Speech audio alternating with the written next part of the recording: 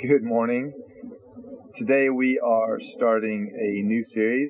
We're going to be talking about prayer, and I am in my garden praying that it doesn't rain. I wanted to film in my garden this morning because for me, being outdoors and either being in my garden or on walks is a place that I find it's easier for me to enter into prayer and to communion with God. So I wanted to do this out here, and please, Lord, don't let it rain while I'm filming. Let me pray, actually. God, thank you that you created us to be in communion with you and to have intimacy. You had this idea that you wanted to create a universe in which your creatures would relate to you in intimate ways. And thank you that you have made a way for us to do that we can come before you, that we can speak with you and know that you hear us, and that we can listen for your voice as well. So I pray, Holy Spirit, that you would help me to articulate what's on my mind this morning, and that you would be honored and glorified in our lives of prayer. In Jesus' name, amen. So this morning I'm not going to go deeply into different aspects of prayer like intercession or petition or things like that. I just want to share a little bit from my heart, from my experience around prayer. And I'll leave some of the depth to people who are far greater prayer warriors than I am. I think there are people in Resound who are amazing at prayer, and we'd love to hear from them on their thoughts around prayer, their thoughts, their experiences as well. So this for me is just going to be a general kind of let's begin the topic of prayer, so I just want to share some of my experiences. For me, when I first became a Christian, one of the things that I heard repeated over and over again from Christian leaders and from pastors and from people who, in one way or other, directly or indirectly, were discipling me, was this need to set aside a quiet time, a significant amount of time, and more often than not, they would point to the fact that you should set your alarm and get up before the sun came up, because that's how Jesus did it. He rose before the sun and went out to a quiet place to pray. And I tried that, and it did not work. And I tried again, and it didn't work. And I tried again because I had heard everybody saying, and I felt guilty because it wasn't working. For one thing, I'm not a morning person, so that right there is already an issue. But also, I think if I'm honest, I just found that this idea of a duty to meet with God in a specific formulaic way just didn't work for me. And it wasn't until a friend gave me a little book written a few centuries ago by a monk named Brother Lawrence called Practicing the Presence of God that I found freedom. And in this book, Brother Lawrence, who, as I said, is a monk, and who was expected to retreat to his cell and pray for hours on his knees in his little cell, and then to pray in the early morning hours with the rest of the monks. He shared his experience of finding communion with God in a greater way as he prayed while washing dishes, while working in the kitchen, while working in the gardens. And that was incredibly freeing for me because,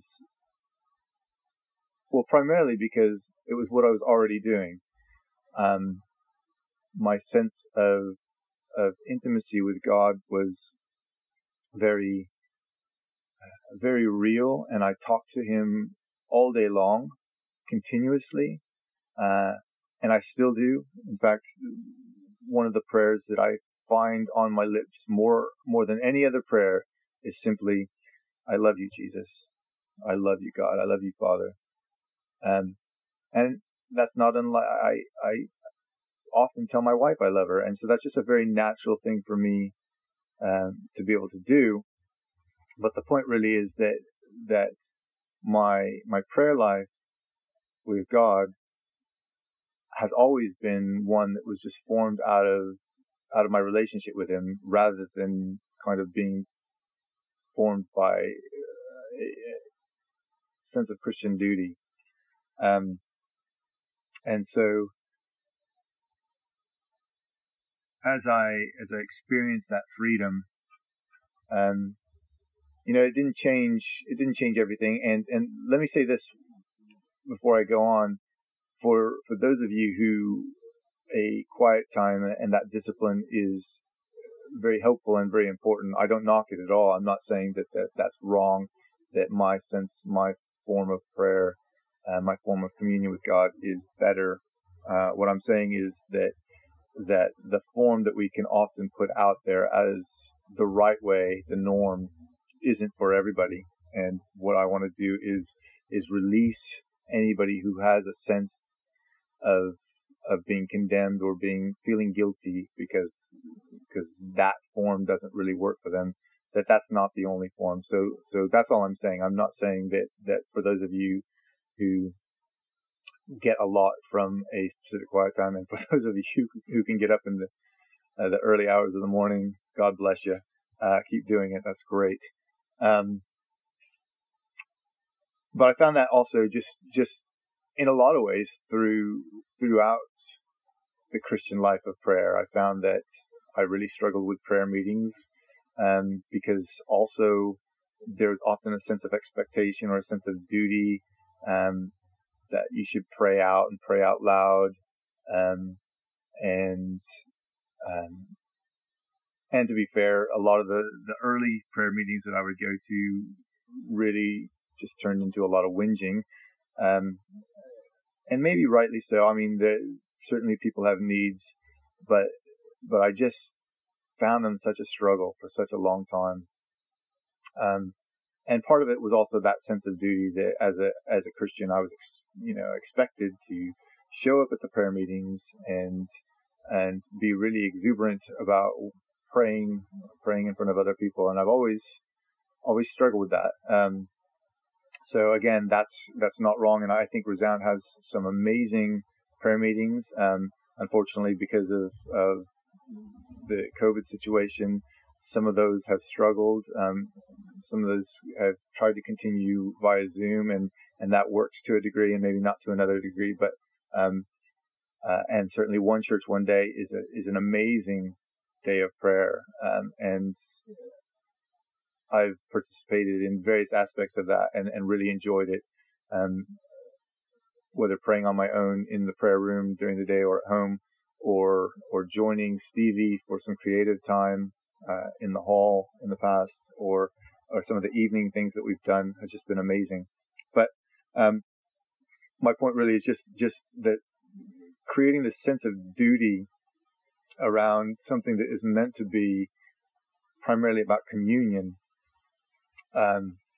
can be a struggle for some. And so the ideal is to not to do away with those things, but to somehow create a space that all of those things become more about empowering people to enter into a place of communion with God, individually or corporately, individually in like a quiet time type of situation, or however people want to experience intimacy with God, or corporately. Oftentimes for me, especially, worship has really helped to kind of energize me for then going into a time of prayer. And so I've always found that prayer meetings that start with worship or have worship interspersed between the prayer have always been much, much easier. So that's just again, sharing from my own experience. But it brings us back to the question of really what's the foundation of prayer? And the obvious answer is the foundation is God. And I know that most of you are going, that's clearly obvious. So, but I think that while we get that, like a lot of things within Christianity, we get the language, but while we get that the foundation of prayer is God, I think we can miss an aspect of that because, especially as evangelicals, as charismatics, we see God most often in his intimate form, which is right, which is good. Again, I'm not knocking that because I think that that's something that Jesus came. That's one of the reasons Jesus came, that God became man so that we could experience intimacy with him. God became like us so that we would know how to recognize him really. And so that's a good thing. And it's good that we've embraced that. We often pray to Jesus as our best friend, as I said for myself, as my bridegroom. We pray to God as Father.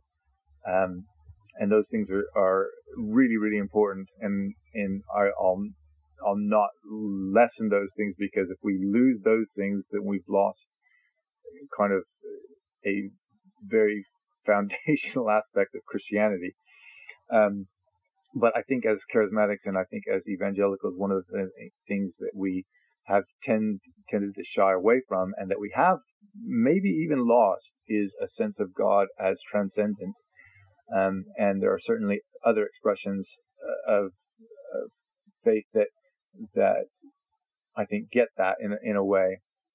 And I've really begun to experience that in the last probably 10, maybe 15 years, as I've more embraced some of the contemplative practices, and read the stories of the Desert Fathers and a lot of the monastics and mystics of Christian history, and began to realize that there's a side of God that is also very important to commune with, and that's his transcendent side. The God that is as a little book written in this country over 1,000 years ago, The Cloud of Unknowing. God is ineffable. He's unknowable in his expanse because he is infinite, and our finite minds can't understand that. So that there's a place for us in prayer where we also need to be able to embrace his infinite and incomprehensible nature. And I think one of the best places to find that is in silence. And I'm including silence in a talk on prayer because I think that prayer is more than just talking to God. In fact, I'm hoping that we understand that prayer is also listening to God, and prayer can be silence.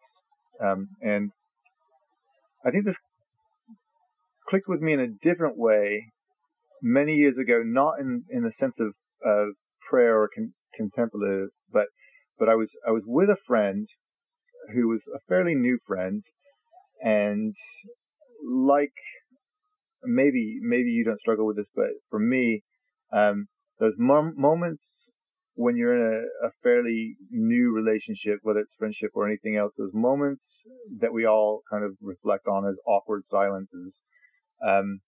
We were on a long road trip to go camping, and it suddenly dawned on me that we had just sat in silence while on the road for probably well over an hour, and not said anything, and not felt the need to say anything.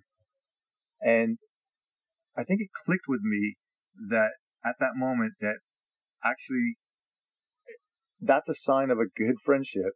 That's a sign of a good relationship, is the need or the lack of need to fill the silence with talking. It's often those people that we are probably most uncomfortable with, or most newly in relationship with, that we feel the need to always fill up the silence. And I think that we can be that way with God. I think we can need to fill up the silence with God, because probably more so out of a sense of duty, but also because we've got this sense of, well, it's relationship, right? So, so I should be talking, and probably more often than not, we talk and very rarely listen, but some of us do listen, and a plug for the prophetic encouragements, because these guys do know how to listen to God. So sign up for that if that's something that would encourage you. But also talk to them about learning to listen to God as well, because I think that they can teach us a lot about giving space for Him to talk. But then there's also times of when we can just sit and not expect God to talk, but it's just okay just to be with Him, to be with Him on that road trip, not filling up the silence. And that's something very powerful, and I think that's something that can begin to tap into the God who is beyond the intimate, the God who is transcendent, because I think it's in silence that we can have the most ability to grasp His ineffability, because silence is the only thing that can encompass that much space. And so there's a place for silence, and there's a place for petition, and there's a place for crying out to God. I'm reminded of Hannah in Samuel when she's literally bewailing. She's crying out to Him in such a way that Eli thinks she's drunk. There's a place for liturgy, and as evangelicals, we tend to shy away from that. But I used to think that the Lord's Prayer, the prayer that's in Matthew and in Luke, and that is repeated so often in liturgical churches, word for word, that was meant to be just a kind of an example to teach us kind of things to do. Until I began to read that actually Jesus was quoting a couple of Jewish liturgical prayers. The Kaddish has many of the elements. In fact, the majority of the Lord's Prayer can be found in the Jewish Kaddish. And there are a couple of other prayers that he alluded to in that. And so Jesus Himself wasn't afraid of repeated prayers, of liturgy. And yes, just before the Lord's Prayer, he talks about not being like the pagans who babble on. And some of our translations call that meaningless repetition. But I don't think that that's referring to liturgy as much as it is referring to just a sense of, as I said earlier, a need to fill up the space with noise, to fill it up with continuous rambling, which some of us do in prayer. And that's a habit that we pick up often. We learn a lot of our prayer habits. And I think that that's probably another thing, and I'll probably begin to wrap up here, but we've learned a type of prayer language that can often be less than natural for us. And what I mean by that is we learn a way to talk with God, which is not a way that we would talk with anyone else. And I don't mean that we're talking to Him in a more honorable way. I mean that we're talking to Him in a formulaic way. And I'm not bringing that to attention to, again, belittle anybody's way of prayer, because again, I think we learn that from the people who've discipled us, and it just becomes a traditional thing. It's a culture that we just take upon ourselves almost by osmosis. We don't really realize we're doing it. But we can have a language of prayer that is unlike how we would communicate with even a loved one, unlike how we would communicate with even a person of importance.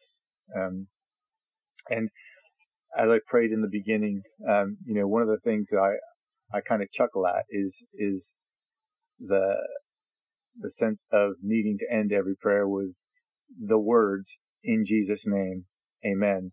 It's kind of like a signal, okay, God, I'm closing up here. Because when we talk to other people, even a person of importance, we don't often say, I'm doing this for the reason of let it end. And the word amen, being a Hebrew word that just means let it be, is just an agreement that the things that I've just prayed, that God would hear. So I just think some of those things are interesting and funny. I think we could learn a lot just by being aware of them and maybe practicing in our own lives, trying to peel back some of those formulas that we can often get so stuck in. The formula of prayer language, repeating the word Father or Lord or Lord Jesus or that kind of thing over and over in our prayer, which we would never do. Again, as we speak to a person, I would never address Juanita by saying, "Dear Juanita, can you go shopping for us and get some milk, Juanita? And while you're out at the shop, Juanita, could you do this, Juanita?" And we pick up these cute little things that we've learned just along the way. So just to be aware of them, again, not to knock them, because again, it's just a habit that we've picked up, but to be aware of the way that we pray so that we can begin to try to enter into a place of making prayer a movement from the depths of our being rather than a thing that we're kind of meant to do. And I think a lot of those things come from that sense of duty and a place of feeling pressure to do them in a certain way. The pressure to pray out loud in a prayer meeting. And it's good to have people who do pray out loud, because then we can join in and agree with prayer.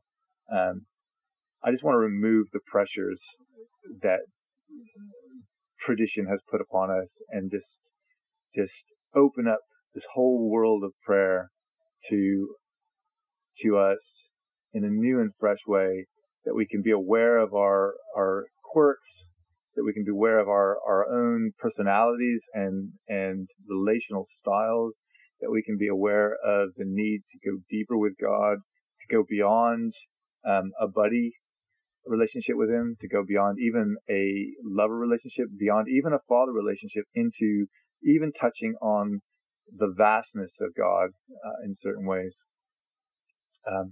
And we begin to embrace Him with all of our being. And one other way of praying that I didn't mention, and I'll just say it here, is through activity. We don't often think of that, but as we do things for God, alongside God, as we work alongside Him, almost like a little child working alongside their dad in the garage, not really doing a lot, but just being there and doing those things that we see the Father doing, that in itself is a type of communion and a type of prayer. So remember that as you go through your day, as you're, like Brother Lawrence, as you're doing the washing up, that even little mundane activities can be soaked with prayer, whether it's prayer in words, prayer in thoughts, prayer in silence, or just the prayer in the action of serving someone and blessing someone. I've rambled.